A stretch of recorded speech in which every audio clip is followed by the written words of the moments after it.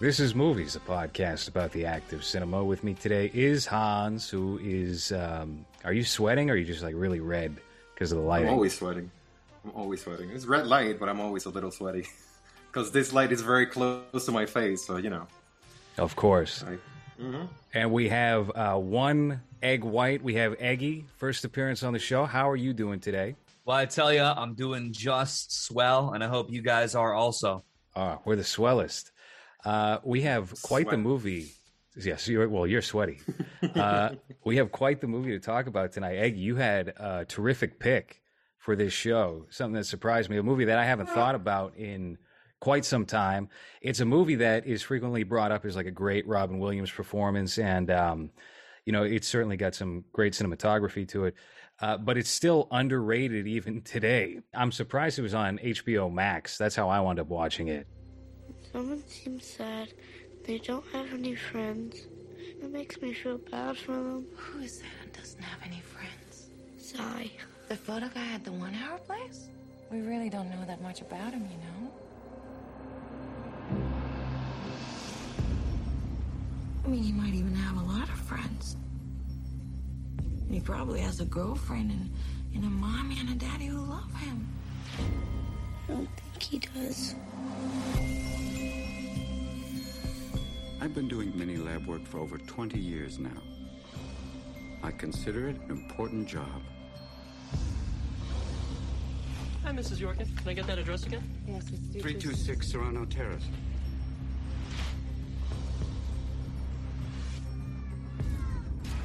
What you got there, family photos? Sure. Yeah, you mind if I take a look?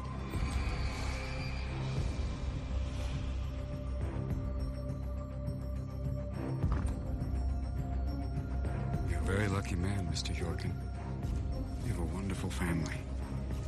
And if you don't mind my saying so, a very beautiful house, too. I'm sorry?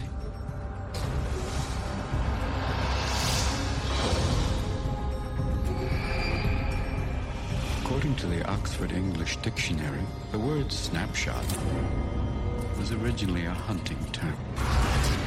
1 Hour Photo, the 2002 thriller from Mark, what's his name? Mark Romanek.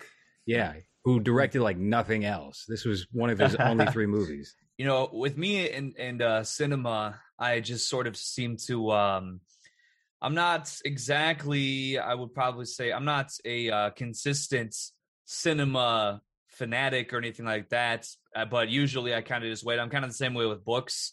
I'll sort of just wait until I get a good recommendation, and then I'll really just dive into it, eat it up. So what had happened was, I believe, it was the night that I had messaged you about that particular film.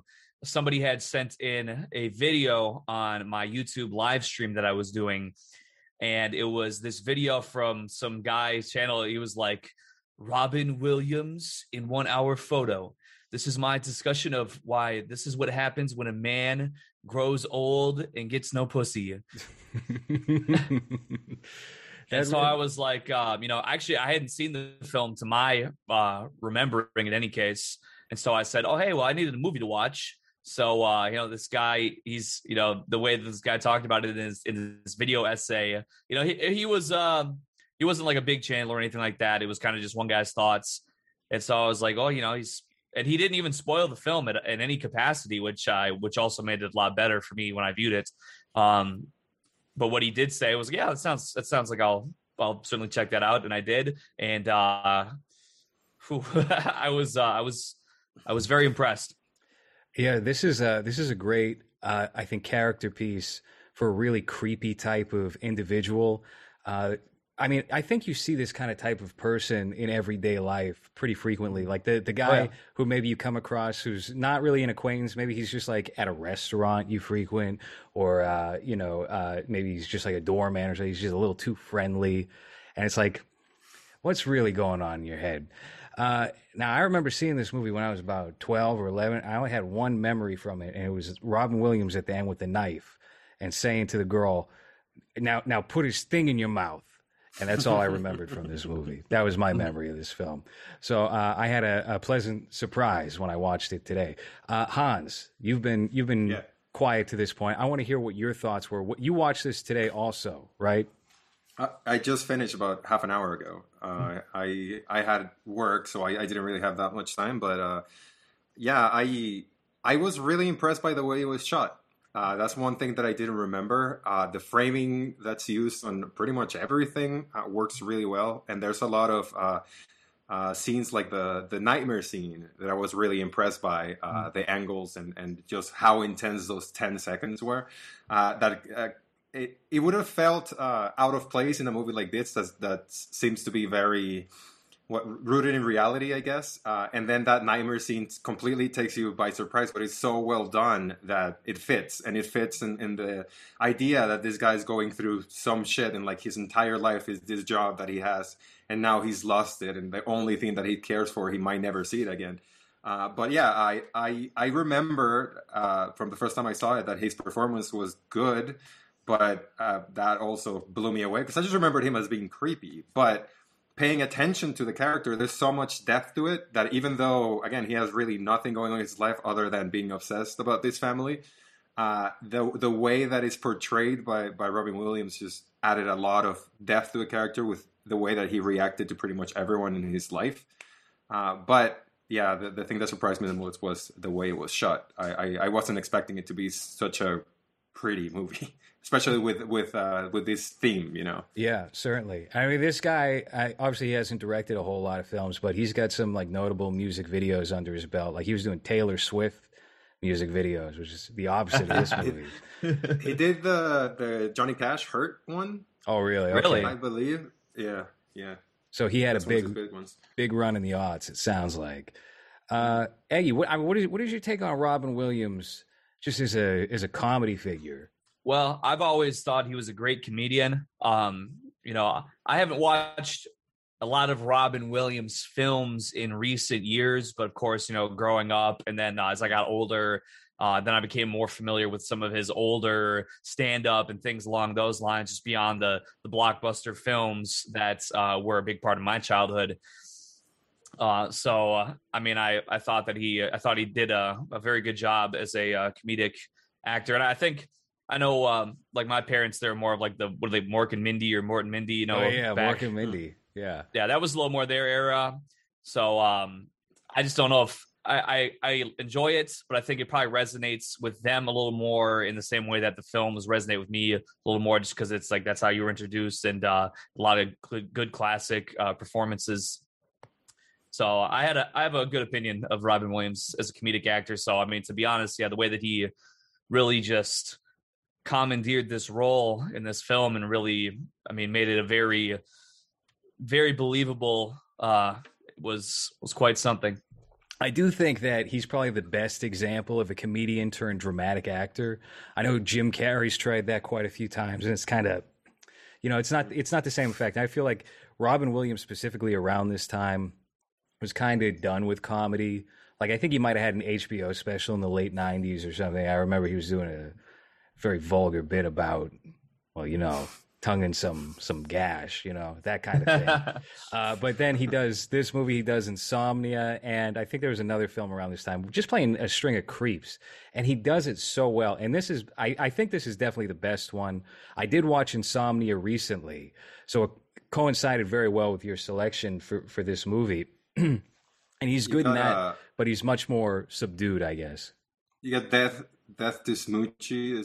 That's a weird one. Yeah, that's not. I don't know. That's not really dramatic though. Eggy, did you ever see Death to Smoochie? I did around the time that it came out, which I believe I was, you know, like in junior high, watching it on someone's VHS player, and to be honest, you know, we had kind of like picked it from Hollywood Video just based on like the Hollywood Video. Wow. External novelty factor on the VHS, you know, rental box. And to be honest, I really do not recall much about it at all. Very little. I think we kind of, watched some of it, and then we were like playing Pokemon or something, and then like kind of like this, you know, or whatever we were doing. So I don't really remember it's too good, but I do remember it to a degree. I think the movie that you meant, Loris, is Bicentennial Man. Oh, that yeah, one Bicentennial Man. Yeah, Flubber. That was in 99. Yeah. Death to Smoochie is a weird one. I think Danny DeVito directed that, and it's just like a dark version of, I guess, Barney or any one of those like childhood icons, with Edward Norton. One of his he kind of got weeded out of Hollywood not long after that. He did the Hulk movie, and then that was a wrap for him. He got labeled hard to work with because he would just like take over people's films. He would just cuck the director and he'd become the new director. Just like, oh, I'm the lead actor of this. Actually, I'm the director and I'm the writer. And you should just like go away. I'm just going to handle it from here. I feel like something about this movie that I didn't remember from even the last time I watched it is that, and maybe it's just because we were too closer to the era, is that it offers like a nice little slice of that early 2000s culture. You got the fashion, you got the hairstyles, you got Evangelion, some animes in there. I think the kid is playing Tekken at one point, Tekken 3 maybe. Yeah. That's not something you see really too often. People aren't looking to tap into the nostalgia of what is now like 20 years ago. So I think it was kind of cool in that kind of stylistic manner. Go ahead, Hans. Yeah, The Simpsons were still funny. The episode that he's watching it's one of the good ones. This is when Bart die, I think it is. So it feels like a snapshot of that time, especially with the whole digital camera thing, where the lady tells him that her husband wants him to get a digital camera. He's like, oh no, I won't have a job or something like that. That feels very of that time when those things were being introduced. And also I love that the little camera that he used had like the most amazing zoom ever, even though it was just like a tiny little digital camera. That was great. But yeah, it's like a very accurate snapshot, I think, of those years, the early 2000s. And that adds a lot to it, especially because now a lot of movies try to do that, but it feels very shallow. Like it doesn't really feel it feels like they're just trying to grab things that people might remember, but it never feels like it's actually said in that. Like that movie that we mention all the time, complaining about the music, that Fear Street movie, where they just hammer you with music all the time to make it seem like it's like that. But that was a terrible movie. Eggy, did you watch the Fear Street movies at all? It does not sound familiar, I must say.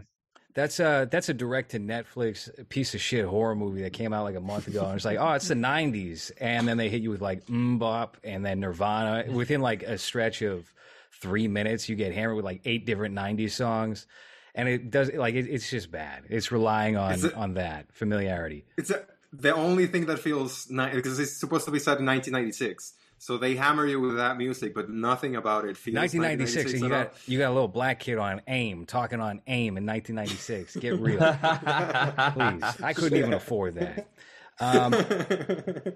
Anyway, that child, Barack Obama. Yeah. Eggy, I want to get a better idea of what your film taste in general is like. I mean, you said it's kind of all over the place. Yeah. Has our mutual friend Kino influenced you at all? I saw you met up with Kino. Where was that, in Florida? Mumkey Jones, and you guys had a YouTube All-Star Bash or something. Right. He didn't really try to except for one particular film, which actually I don't use Discord very much. I logged into that, and I was added into a server called the Salo Special, which I'm gonna guess is that's not to be an NDA breaker. I didn't have to sign anything though, but I'm gonna guess there's gonna be some sort of viewing party in the future or something. In any case, no. Other than that, he didn't really tell me, oh man, you have to see this, or have you seen this, or it wasn't. He just kind of.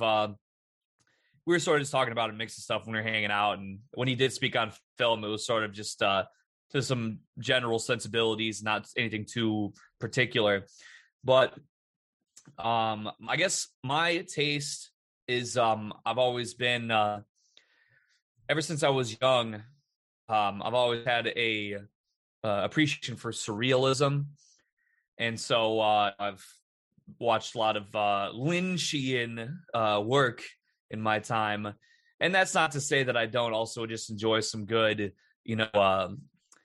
very run-of-the-mill comedies or just some, stuff. But it's just, I don't know if there's as many good films from the current crop. I kind of just sort of stopped keeping up with, sort of like how I do with video games. I kind of sort of stopped keeping up with the times, and I just, revisit some of the things from the last few decades that I might not have had the time to appreciate before, and now I'm kind of going back to it now. So I'm also quite into.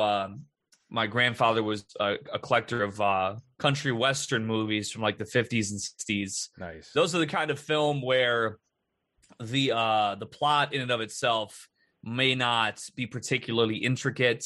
It's not exactly subversive. It's pretty linear for the most part, but still there's just a charm to those sort of films from that time that I enjoy. It's just enjoyable and pleasant to watch. I guess that it's sort of they didn't have to go through to the point where we're right now, where it's like if you would do something like that, you know, nobody's even going to give it a second look because it's just where's the new thing? Where's the M. Night Shyamalan flip? You know, yeah. The cowboys run down the train. All of a sudden, the train is now they're in Harry Potter world and they're flying upside down, and then they're meeting up with themselves from when they're kids, and now they got to go and fight it's got to have all this extra stuff going on because it just is what it is. But yeah, I guess if that rambling made any sense. There you yeah, go. no, you completely were coherent there. I mean, that's a genre that I just tapped into last year because of the lockdowns. Not having much to do, not having anything new to watch, checking out a bunch of John Ford films, things like Red River or The Man Who Shot Liberty Valance. Very simple movies that serve as effective morality tales without being preachy, without being or not hitting you over the head with certain ideas. Right. There's absolutely a charm to them. Go ahead, Hans. I kind of interrupted you there. Yeah, it's those films really feel like character studies for characters that you don't really go deep into, because a lot of it is the way that they react to whatever environment there is or whatever their goal is. But we never really get to know the character that well. Maybe because the characters are like macho or like closed up and don't let anyone in because they're loners or whatever. But I feel like in those movies, a lot of it was focused on the way they were shot and the way that that world was presented. So you didn't really need the most interesting character as long as the character acted in a way that was interesting. I don't know if that makes sense. But the way that they react to their environment, I think it's something that's very underrated and something that nowadays is not used that well with recent movies. Because it's mostly, focusing on what the hook will be instead of trying to think of a character that, we might not need him to be 4D. We might not need him to go through heartbreak and happiness and everything to know who they are. And just by the way they react to things, make them interesting. And when you revisit those old movies, those Clint Eastwood movies, Steve McQueen movies, the characters are not very deep or they don't really have that much to say even, but just the presence that they had on screen, you don't really get that anymore. There's not really those type of megastars where just by just being that character can drive a movie, and I feel like that's been lost a lot, especially recently, where those movie stars don't really exist anymore, and the movie stars are trying to push down our throat. It feels like they get younger every year and less interesting. Well, they're utterly charmless. They are such boring people. And they don't really offer anything when they do perform. I mean, I think the idea of what a movie star is or used to be, I know we're talking about Clint Eastwood's or like a Jack Nicholson type. That doesn't exist anymore. Everybody's so caught up in sucking their own dick, trying to be Daniel Day-Lewis. Oh, I'm going to disappear into the character, that they don't bring anything to the role. And they're just very boring. So, I think that's a lot of the problem as well. Look, even comedians that branch over into film do wind up suffering a similar problem. Like we had Robin Williams before. Now what do we got? Kumail Nanjiani. Kevin Hart. Kevin Hart. Yeah, Kevin Hart. Just to get back to 1 hour photo, though, there is such like a rich visual composition to this movie. And I think that's entirely because of this man's experience with music videos. Well, even the way that they're lit, the different characters, like the way that Cy, that's his name, right? Yeah, Cy Parrish. The way he's lit is always kind of beige, kind of yellowy, which makes him an even creepier look to him. Not just with this kind of like this style hair that he has, but also the fact that the way that they light him on the scenes, if you pay attention to that, I'm sure it's on purpose, but you don't really notice it until you start really paying attention to it. And the way that he's lit is always in like a yellowish, beigeish, which just adds to the creepiness of the character, which a lot of that creepiness, or maybe not creepiness, because I honestly didn't really feel that the character was creepy throughout it. I think that idea of it that I had from previous, from watching it previously was that he was just, creepy. But he gave the character so much depth without saying that much. Just his facial expressions and the way that he was lit and reacting to everything that was happening made him really interesting. But yeah, I noticed that thing with the light, that it seemed to be very on purpose, that the way that everything was lit to portray something without them having to say anything. Mm-hmm. Just in terms of talking about, this is a somewhat surreal movie. You do jump in and out of his ideas, his fantasies, his very peculiar desire to be involved with this family. It's just like a weird sexually neutral man, just involved, just there, just hanging out. I don't know, very peculiar stuff. You ever have any feelings like that, Hans or Eggy? What, just wanted to belong to a being family part of some random family? No, I try to get away from people. I'm the opposite. I don't want to get close to anyone instead. Yeah. Well, I would say when I was younger, just because I know where I was at a certain point in time, it's like I live a very different experience now, having gone from basically being, a total hermit to, through a series of events, being known by people a little more, having more people to talk to and things like that I didn't have before. I could recall, although that it's more of just me continuing to remember myself, or remind myself rather, through the years. There was certainly a point in time where I was just there alone. I had a place that I lived by myself, and I would work night shift, and it was usually just you wouldn't see very many people typically. Just very, I used to tell myself it felt like I just was, walking around in like in a world where, like I didn't have a connection to anything, and it felt just very, it was an isolating feeling. And so I think to remember how that felt, and to, for someone like Cy Seymour Parrish in the film, which surely, he probably, there's no indication that there was at any point in time over these years, had there ever been like a reprieve from his isolation. It seemed like it had just been sort of very one note, and I think that's probably enough to drive somebody mad. And so I think that it doesn't excuse, the obsession, but it makes it easier to understand how, maybe some good stories might, that's just what you heard that day. Here's a story. It's kind of weighing on your mind. What to do? And they come back. Oh yeah, maybe he took the one extra print just to, that was a good time. Well, maybe another one this time, over a period of a decade of employment, at this store, and I'll also say this too, the scene where they're displaying all these photographs on the wall, it was very interesting because it like really, really appears that, that there's age differences in the photos. It looks like, the children are young at certain points and then, older at certain points. And everybody, the family actually, they all have a resemblance, which, that also was like that added to the casting choice for me for them was quite well. And it was well done, I think.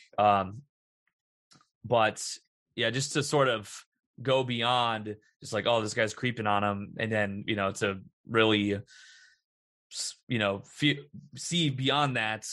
Yeah, it's I'm glad that, although I might not be the sanest man sometimes, I'm glad that at least I never went down that path, because I was buying anime figurines and wall scrolls, had nothing ever changed. Who knows what kind of place I'd be living in these days. Yeah, maybe some Evangelion action figures or something. Yeah, like right. In the movie. Yeah, it's an interesting combination of that loneliness and then working in that profession where you're seeing people's lives. You're developing little, screenshots of their lives over the years. And yeah, I it's also kind of interesting just how that doesn't really exist anymore. that's just part of the old culture, the old way of things. That unspoken trust you just had to have in whoever was developing your film to not be a total pervert or sicko or psychopath. It's such an interesting, I think, profession to give to a character and put into this type of movie. Yeah, I want to talk a little bit more about your filmmaking taste, because you would reference David Lynch. I feel like some of this feels visually inspired by some of Lynch's work anyway. I agree. Would you say that Lynch is like your main director that you're into at all? And also, are you into Nicholas Winding Refn at all? Because that's one of my favorites. He's kind of like he's someone deeply inspired by David Lynch. He's known for Drive. That's obviously the most famous one, but he's also done like weirder movies like Only God Forgives, Neon Demon, some big movies of like the past 10 years. Well, actually, I'm not gonna lie. I mean, those movies that you just Nicholas Winding Refn, you said was his name. Yeah, because I mean, I will admit I wasn't familiar with him, I guess, on a name basis, and really probably the reason why I think about David Lynch a lot was that was one of my friends who was into film. I wouldn't have considered myself a particularly like film adept individual, or a cinema savvy individual, until I had a friend of mine who sort of was really into Lynch's works and would speak about him a lot or whatever. And then I was like, oh hey, you know what? Yeah, it's after I watched his films, I was like, yeah, damn, I really that's what I'm talking about. But I mean, I like, I definitely, Drive and Only God Forgives. And those were Neon Demon. I wonder, I feel like I had watched all of those films within the last few years. Like, once again, I'll say too that a lot of my recommendations had come from, if it wasn't somebody who I knew personally, which typically wasn't, it was usually off of like people on the internet. They're like, oh my goodness, this is absolutely Lynchian and absolutely so Kino and based. And I'm like, okay, well, all right, let me check it out. And that's the highest recommendation a movie can get these days. It's true. Yeah, that's pretty much, that'll be how a film is like put to me. They're like, oh my goodness, bro, it's so Kino and based. And so then I'm like, all right, well, I'll check it out. And yeah, most people that tell me that, it usually hits. I can't think of the last time that I took a recommendation on those terms that I didn't much care for. It's hard for me to remember what that might have been. Yeah, I got recommended In the Heights by Hans because he's Hispanic, so he felt the cultural vibe there. Hated that. No, that was extremely disappointing. Never. I hate that little Puerto Rican man is giving us a bad name. We're all not. Well, it's like now everyone thinks that the only hip hop that Latin American people like is like the hippity hop hippity that he does in his fucking musicals. It's fucking awful. Yeah, I hate that little man. I mean, anytime someone sees you now, you're just probably thinking of Lin-Manuel Miranda, right? That's the result of that. Yeah, they expect me to just talk by dancing and then just very, very flamboyant. Yeah, no. Well, Eggy, you're a musician. You're a rapper. You're very talented, by the way. Thank you. Everyone should check out your work if they haven't already. I mean, what is your rap perspective on Lin-Manuel Miranda?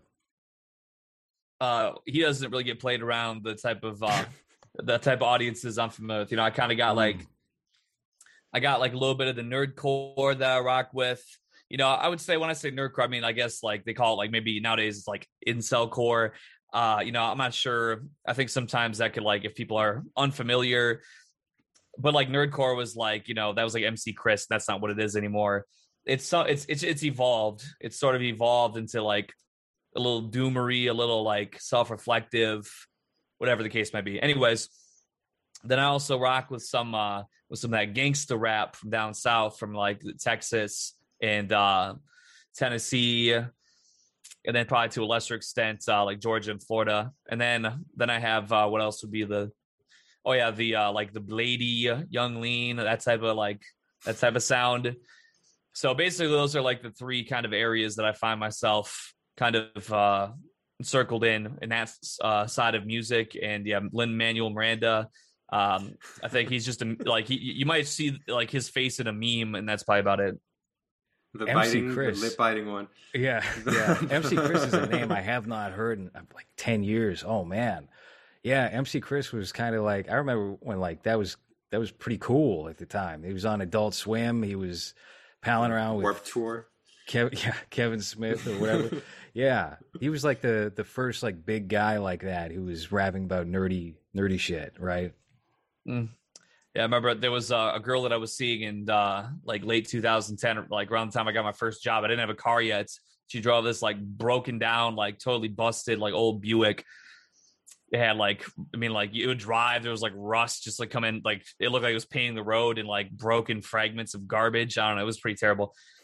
But she had like this like audio, it had like a tape thing, and she had like one of those like taped CD, and she would play like MC Chris like mixtapes like loud in her car. Like we're driving, like go to McDonald's or whatever, you know, the car's like like it's about to blow up, and there's like this MC Chris, all the windows are down, and it's just blaring. Like, yeah, that's the last time I could ever really remember, because that we're like listening to it regularly. I also went to a convention I lived in Minnesota for years, and I would go to this convention. Dr. Demento, he was out of the Twin Cities, and he like pioneered like a whole lot of stuff. I think he was like rocking with Weird Al Yankovic from like the beginning and all kinds of stuff. He was really a pioneer in like this sort of like weird nerdy music, whether it was rap or whatever it might have been, parody music, any of that stuff. And so, you know, I always had a little bit of that close to home, but it wasn't really my it would be fun to listen to now and then,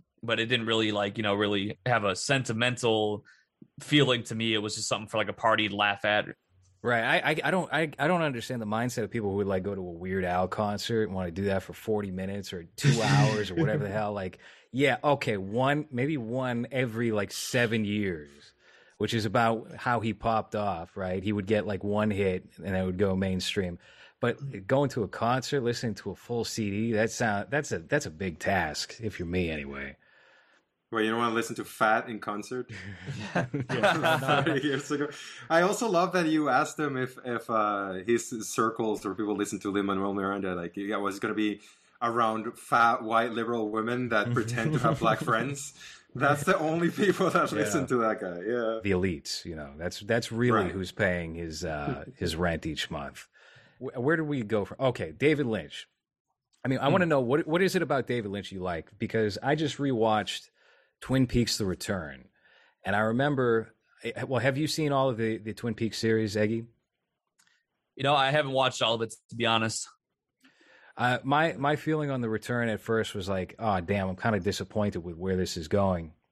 But there's something that I think you can much easier pick up on with David Lynch. Anything really, and that's like the very subtle, subdued comedy. Sometimes it's a little obvious, and it's just like a little awkward thing that makes itself very noticeable. And then sometimes it's very like layered or very subdued, and that is something that I got with that especially.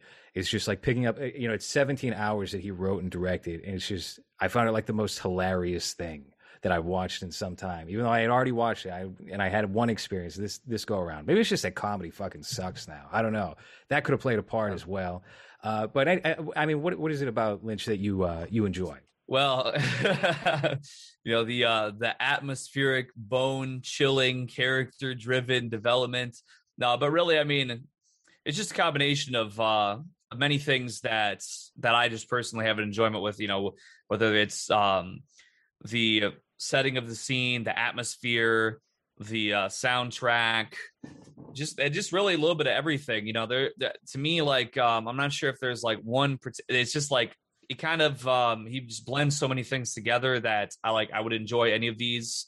You know, in a film to have like, oh, this particular atmosphere be nice, but the characters, even if they're so this soundtrack or this framing or this you know, there's just lots. There's this. Yeah, like I said, the sets or the scene direction. Is the soundtrack and like sound design of a movie something that you kind of tune into typically? Yes. I would say, for instance, with 1 Hour Photo, there was a couple times during the film where, because I was watching it with like surround sound, so there's like, I can't remember which part it was. I think it was around the climax, and it's sort of like this light thing, and all of a sudden there's like a little twang, like a little twang of a guitar, like that's very faint, but it's noticeable. And even just like that attention to detail, that like just that little bit, it could apply, a change in the mood to me.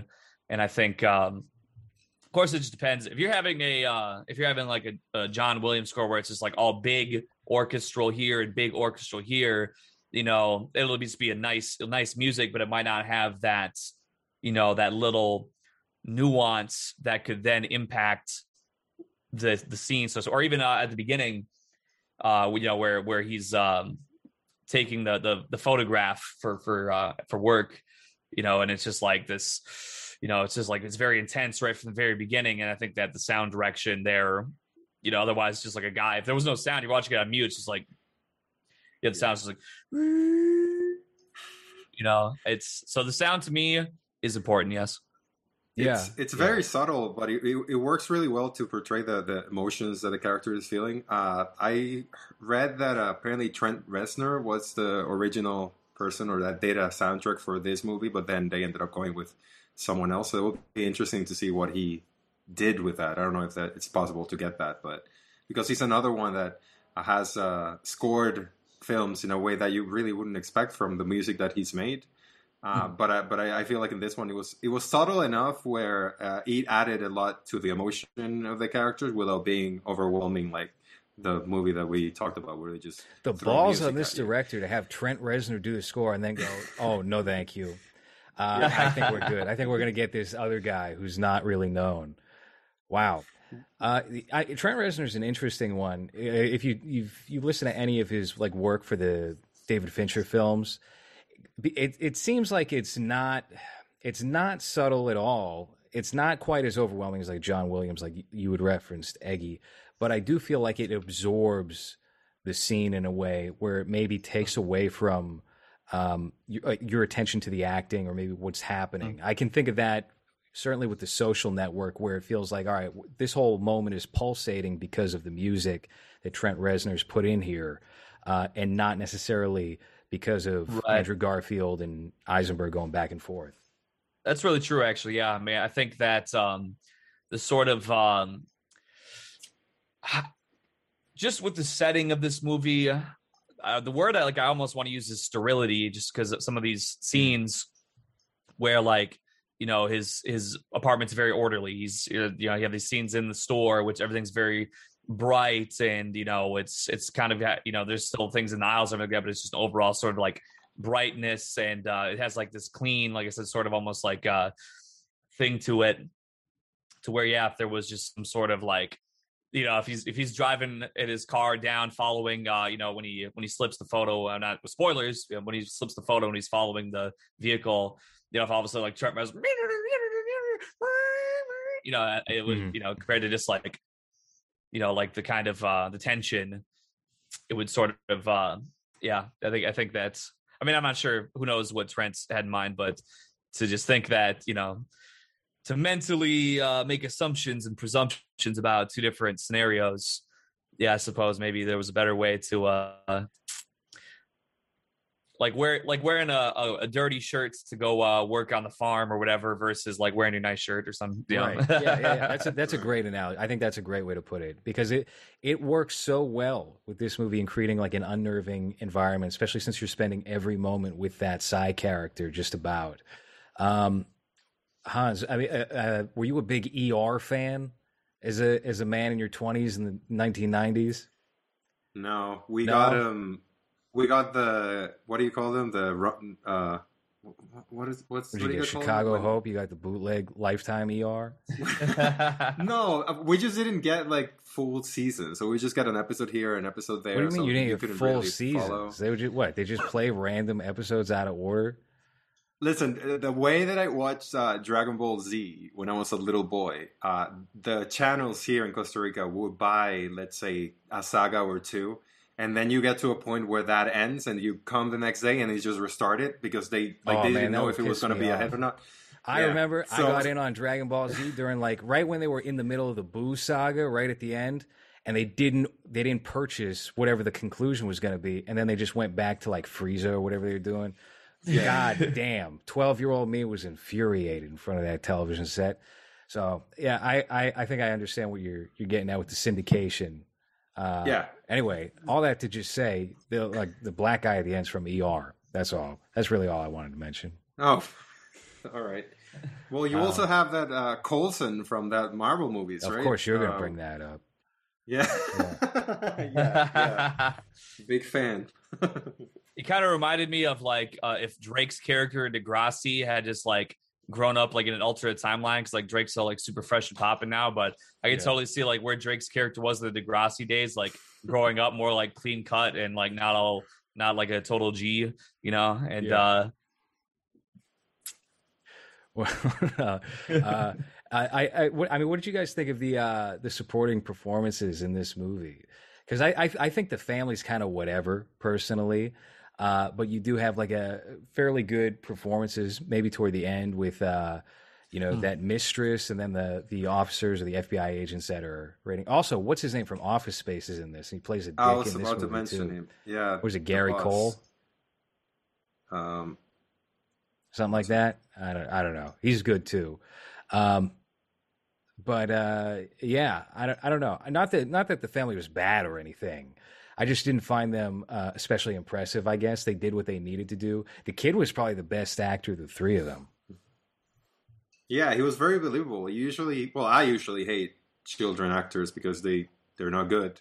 But this one, even in the scenes where they're both together, at no point it feels like the kid is uncomfortable or it feels like he feels threatened or anything, even though it is kind of a weird thing that he goes to see him at soccer and his parents are not there. And then what do you mean kind of a weird thing? It's pretty weird. Well, see, with that scene, it was like, you know how the scene where he's like watching the game or whatever, I half expected that there was a couple, because like they get you that one time and then it's like other times I'm like half expecting it to be like the same shit.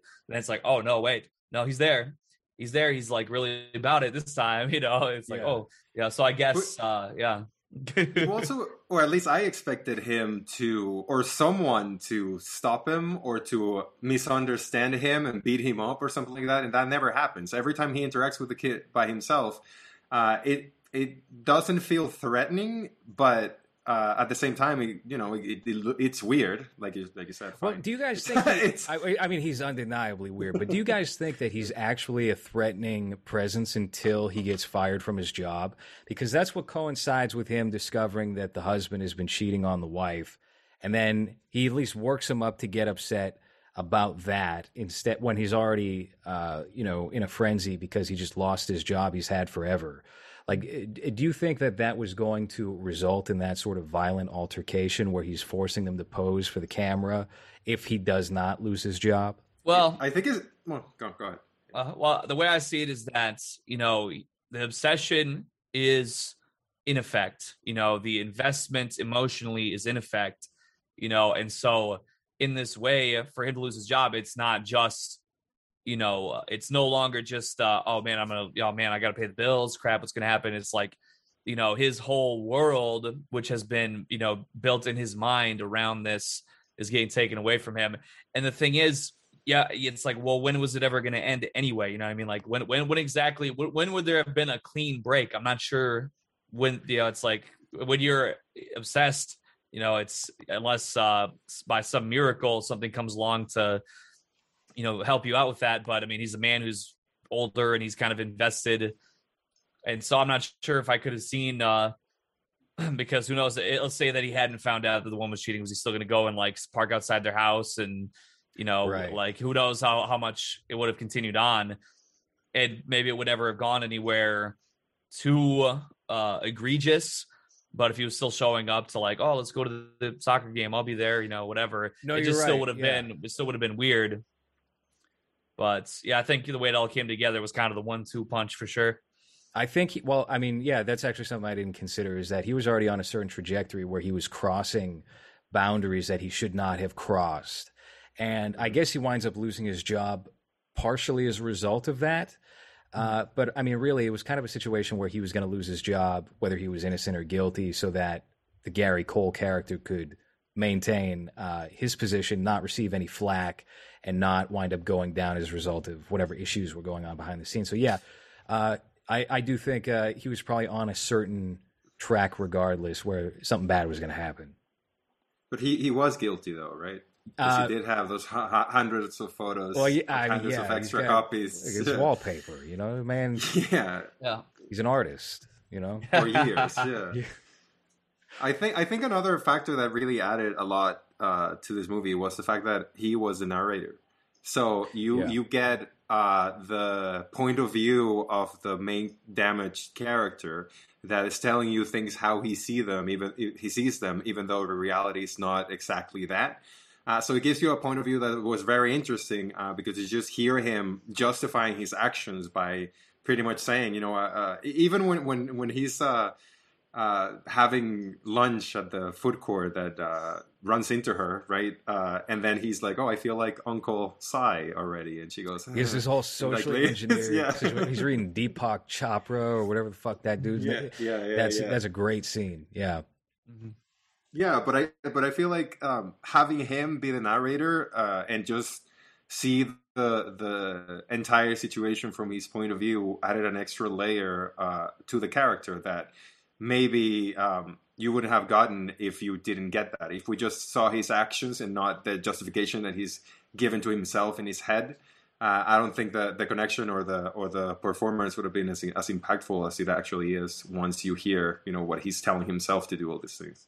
Right. I think, it's a trope in terms of screenwriting where people will condescend you if you include a voiceover from your protagonist. But I do think it definitely works out to the benefit here with this character and understanding what his thought process is and how he's sinister, but he's not. It's a different kind of sinister than what we're used to with this type of movie with a stalker, with somebody who's obsessed. There doesn't seem to be like a malevolent intent to it at first. And even by the end, it's not really that. What he thinks he's doing is an active retribution and he's like reliving maybe childhood trauma that's alluded to just at the very end that might have stemmed his interest in photography. Yeah. Also, another interesting thing was that I feel like in this type of movies, it would be very easy to just make him horny, to just make him be obsessed with a woman because he makes him horny. And at least at the beginning, when before he finds out about the husband thing, he's also he's in love with the family, not just the wife. So he loves that they're happy and that they're in their pictures, they're enjoying themselves, and he wants to be a part of the family, not replace the husband, which would have been a very easy or cheap way of just making him creepy that way. But in this case, even when he runs into him at the supermarket, he's like, "Oh, you're the dad," and "Oh, your family is so beautiful," and he just compliments him, which weirds him out. But it tells you that it's not just him wanting to fuck the wife or just wanting to take his place, but instead he's just wants to be a part of a family like that seems so happy. And the thing that crushes him is that image that he's been building for over 10 years is destroyed when he realizes that the husband doesn't actually care about the family.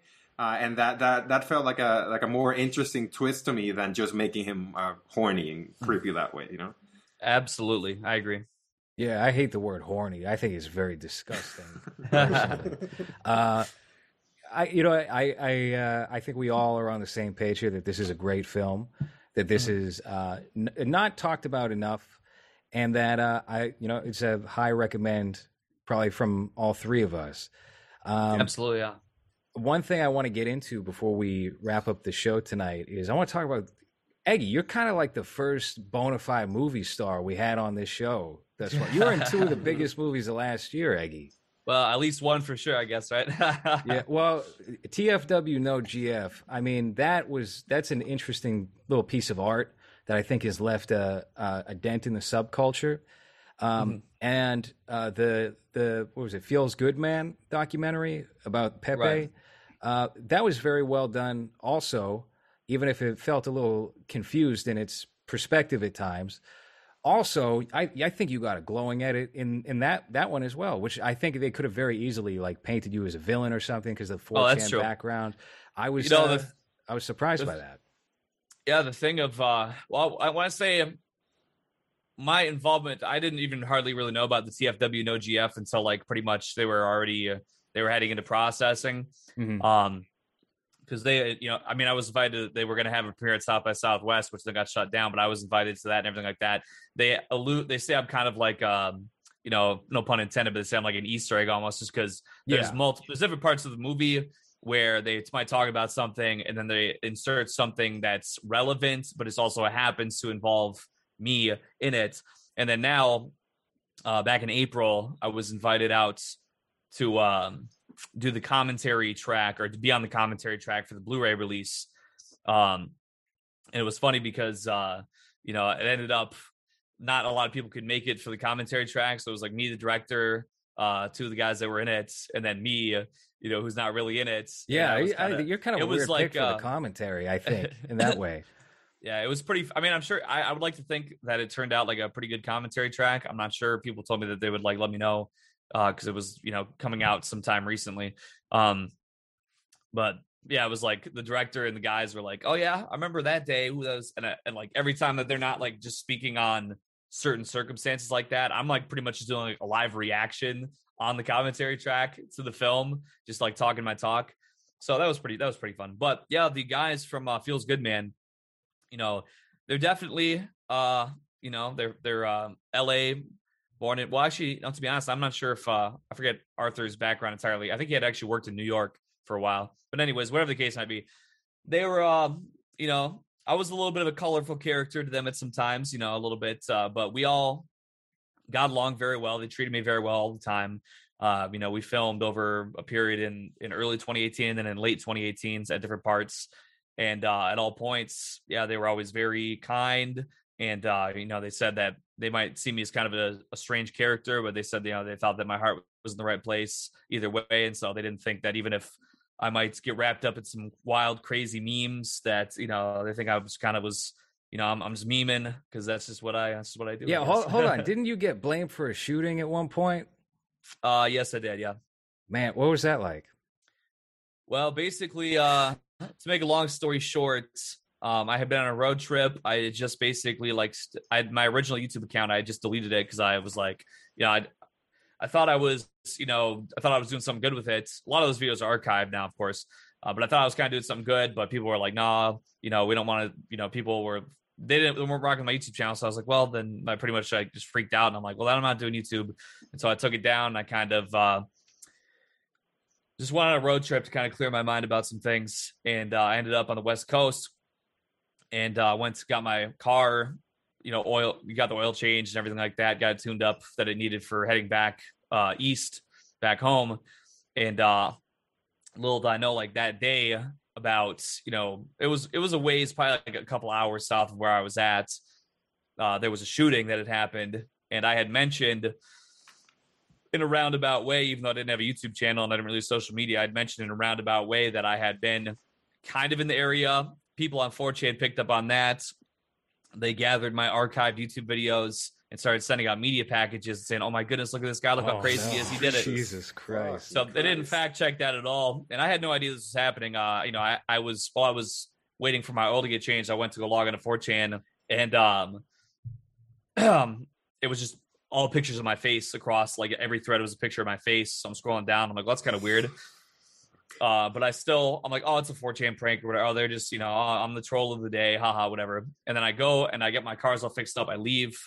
And I start heading back east, and I stop at like the first rest stop at like an hour deep or 45 minutes, an hour deep, whatever, to use the restroom. And I have to look at my phone. And the only thing I had for social media at this time was Snapchat. I didn't use anything else. In fact, actually, my OkCupid account that I had at the time was actually getting contacted by journalists even at the time, because I didn't have anything else. All I had was Snapchat. So I have my Snapchat, and it's like, all these people have added me. I'm like, well, that's kind of weird. Was this some kind of glitch? So I started accepting it. It's like, oh, it's Fox News, NBC News, ABC News. They're like, you need to send us a Snapchat immediately. The word is that you are dead on the scene. You are the shooter. We need a word from you. Please respond. Please respond. So then it was like NBC News. I was like, yeah, bro. Damn. Like, I'm like, can you just like fuck off? What do you guys like believe in, like a 4chan troll? Yeah. I was like, I just kind of, it was so surreal. It was just like, what the hell? Like, why would you believe like a 4chan post? What the fuck? Like, are you dumb? Imagine you're using Snapchat and you think it's going to be some sexy girl adding you. No, it's NBC News. Fox News wants to have you send some pictures. Yeah, great. Well, the funny thing about it is that I still have my same Snapchat account. I've had the same Snapchat account for like 8 or 9 years. And like whenever it came out, maybe that was like 2013, whatever it was, it doesn't matter. But I had some of the journalists like continue to have me added as a friend for like a few years after the fact. So like, you know, they're like going out to dinner. I'm like, oh, hey, you're having a good, hey, they're having a good dinner today. Boom. You know, I just kind of, it was an interesting experience for sure. Then, you know, then I did some music that was considered to be like way too offensive. So they had me on the news about that. But yeah, otherwise it's been kind of humdrum otherwise, except now, and just the last week, I found out that there's a guy who is stalking me. And so that kind of stinks. And actually, watching this movie. I was going to say, what an apt pick. I know, right? I kind of didn't even think about it at the time, but like as I'm watching it, it really it hit a little different. I'm not going to lie. But yeah, that's kind of just the latest thing that's up with me. It's not really a big deal, but I might have to get a civil harassment order. This guy's kind of, he's trying to get a reaction out of it. You know what I mean? So it's like, I might just have to do something about it, but oh well, it's not a big deal. Jeez. Yeah, I thought I saw something about like you were getting flagged or something on YouTube by, was this the same guy or?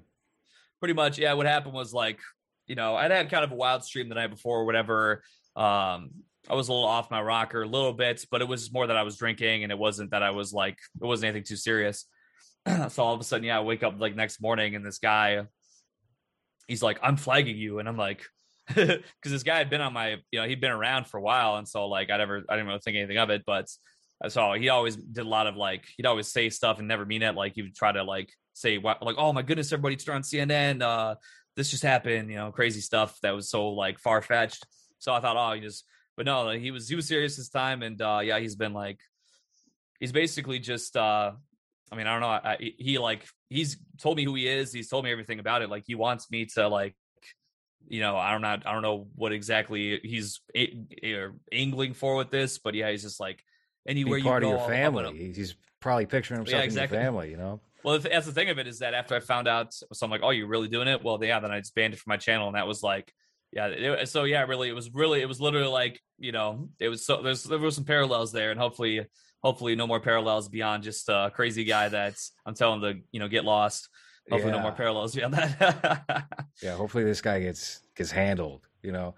I mean, I've had very micro experiences like that in the past. Like once upon a time when I was like a teenager, I got an online stalker, and it's a very creepy experience. And this person would send me messages and claim this was his backstory, and then I would later read The Shining. When I was like 24, I was like, you just made all that shit up. This is just Jack Torrance. What a fucking freak. Who does that? I know, right? Yeah. I killed a man with an axe. And, I broke my son's arm. I saw a man in a bear suit sucking off a guy in a hotel room. Oh, all right. Okay. Yeah. So, TFW No GF. You did the commentary on that. They're doing like a niche boutique Blu-ray release. I think that looks really cool. I'm gonna have to check that out. But you had a good experience from both of these movies. I take it. It sounds like. Yes, I did. I know. You know, I don't want to make this sound bad at all. I just know that's because there had been some controversy in some public social media spaces at a certain time of people who had said that they didn't have a fond experience in being involved with the film. And people have approached me at times anticipating that I might, you know, echo that. But frankly, I never had any problems. There was never any issues at all. I was paid for, you know, licensing my image and things for certain parts of the movie, and everything was pretty peachy keen. They always treated me pretty friendly. So that was my experience. And so, yeah, I would say that experiences with both films were good for me anyway. I'm not entirely well versed on the Eggy lore, but just knowing what I know, I think you've had like a cool evolution from meme to creative artist, and being somebody who's kind of in this sphere of new counterculture, subcultural art that seems to have a lot of people's attention, I think has value to it. So, I mean, I think what you're doing is cool. I really enjoy the music. As a matter of fact, I got White OJ on my phone. I listen to that when I'm at the gym sometimes. Anyway, yeah. And then the involvement in these two films, I think, is really interesting and peculiar in a good way. Anyway, I think we're going to wrap up the show on that note. Hopefully, we got some people introduced to Eggy who may not have been. We have a very like normie audience, very like film Twitter audience, you know, not really. I feel like there's a Venn diagram where it's like people from like film YouTube and then the rest of the internet, I guess. So I don't know, maybe there's some overlap there in that. Yeah. But where can people find you online? I know you got your YouTube channel. You live stream a hell of a lot at night. That's true. I mean, basically right now I'm just going to say, Instagram @official egg whites. I actually did get my old one egg white account back, so I might end up changing it around, but it'll be a little easier to type in. But yeah, just due to the fact that, my YouTube's getting hit by this crazy guy right now, and it's kind of hard to know.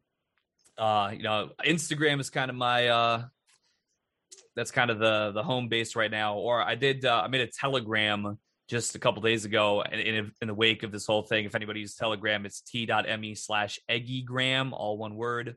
How is that, by the way? Telegram's one of the few I'm not on. I haven't really investigated it. Kino says it's pretty good. I don't know, though. Yeah. Well, it's supposed to be pretty secure, whatever, which isn't even, I've kind of found, just with everything going on right now, I don't have my own chats. I know you can have like a chat and it's supposed to be a pretty secure chat service. But right now I'm just doing channel, which is basically, it'd be like similar to tweeting with replies turned off. Basically, it's kind of just like hey, here's what's going on with me right now, just in the wake of kind of some of the maelstrom that's kind of going on with me right now. But I do hope to have my things kind of back to normal pretty soon. Like I said, I'm kind of consulting because this guy, he literally tells me, "Oh, here's where I live." Yeah. What do you want us? What do you want to do? I'm like, well, I'd rather do nothing. I'd rather you just go away. But I'm consulting. Go drink poison. Legal. How about that? Just go drink poison. Take a nap. Yeah. All right. So everybody check out Eggy, and yeah, I think Instagram's like the one last enjoyable platform, and they're even kind of ruining that slowly. Hansican Dose on Instagram, right, Hans? You've been muting yourself a lot. You got an audio problem? No, I've been farting a lot. I don't want that. It's very polite. The one polite show where you've chosen mute for that. That's great. Yeah. All right. That's been movies for this week. Eggy, thank you so much for coming on, man. My pleasure. Thank you for having me on. Appreciate it. Absolutely. Anytime. All right. That has been movies.